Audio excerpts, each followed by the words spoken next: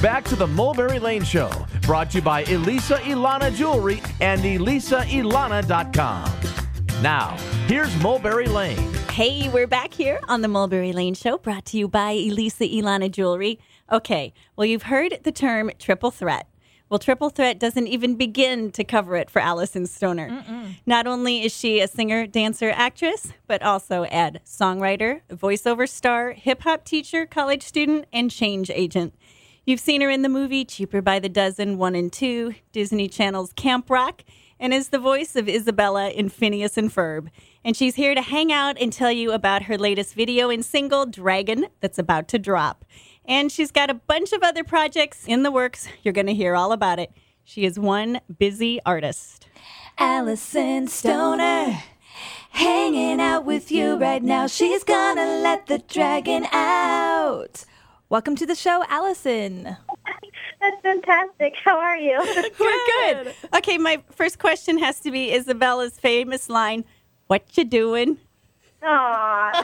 Well, I've been on that show for 7.5 years, and I've never been so recognized for a role. I love being a part of that. And what am I doing now? I'm talking to you guys. I'm in Los Angeles, and gosh, I haven't gotten the chance to sleep in a couple months. So Yes, it sounds like you've been really, really busy. But let's first talk about the most recent thing, which is the single and the video that's about to drop here. So tell us about Dragon. Dragon, That's What You Wanted, is my first ever single that's about to hit that I've also been able to do a full-length music video for, directed by David Ware, choreographed by Showtime, who helped build the artistry of Maya, Janet, Jay-Z. Wow, big name. So many impressive credits. He's also my dance mentor and inspiration, so it was an honor to work alongside him. And the song itself is a really powerful sort of 90s throwback. It's a little Janet Jackson. The hook is, that's what you wanted, that's what you're going to get.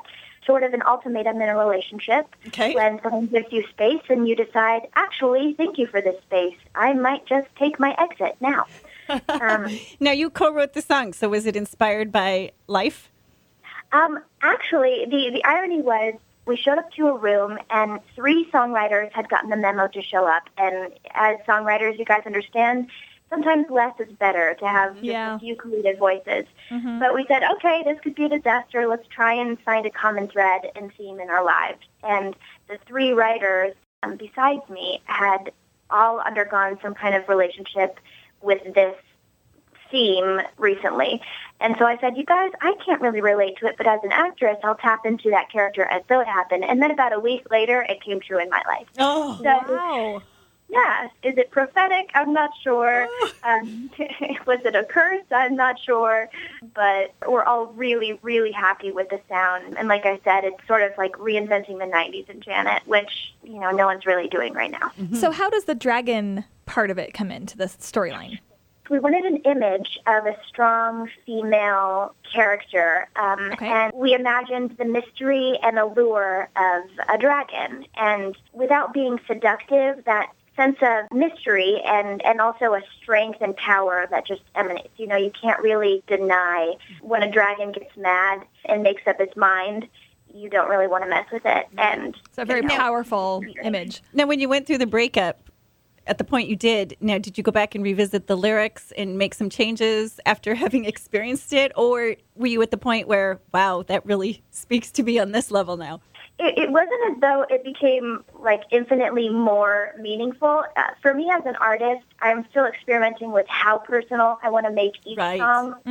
Because in my life, I'm actually very fortunate that my first ever breakup, I guess you could call it, we're still very much friends, and it wasn't difficult. It wasn't even ugly at all. And I think he's a wonderful guy. So I can't really pull any dirt from something that was clean and pure. It was fun to go back and think, oh, interesting. There are new elements of how I can sing this on stage that people might say, whoa, this hits home. Right. Now, when you sang the song in the studio, did you have kind of some input into the production and into the arranging of the song, or how did that all come about? Absolutely. From the ground up, even as the producers were laying down a rough track just to know what rhythm they wanted the drum pattern to be, I like to be there. I like to also throw in, and play devil's advocate. Like, what if you take the pattern you made, but now shift it in the bar so that the 1 is the 2, and then see what it does sonically? For me, I listen to funk music, tribal music, world music, and a lot of those elements are lacking in pop music. Mm-hmm.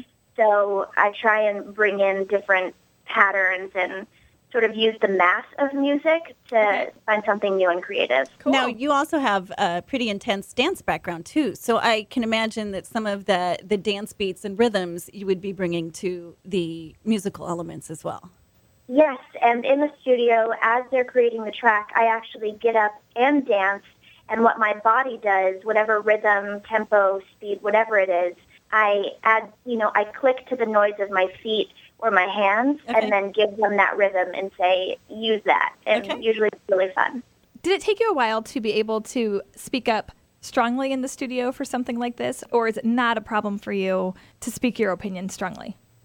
I am absolutely an introvert, and I'm very coy and mild-mannered, so being assertive is not a strength. However, I think I am so confident with this song because I used my voice in a new way, and it was very validating professionally. So I think that's, it's a testament to the strength and growing belief that I've had in myself and sort of my creative interest and passion behind each project. So you became the dragon.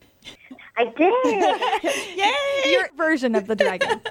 Right. Which, I still smile. Yeah, that's right. Smiling dragon. Now, you mentioned that you recorded a full-length video, and you have clips of it or a tease of the video up on your website, and it looks like a really cool video. Can you talk a little bit about filming that, and did you have input into where you would go and where you would film for that? Everything. Okay. As an artist who's unsigned and no one is telling me what to do or when to do it, that's both a privilege and a burden, as you might know. Mm-hmm. I have to, out of my own pocket, pay for everything and coordinate. Did you pick the lead guy?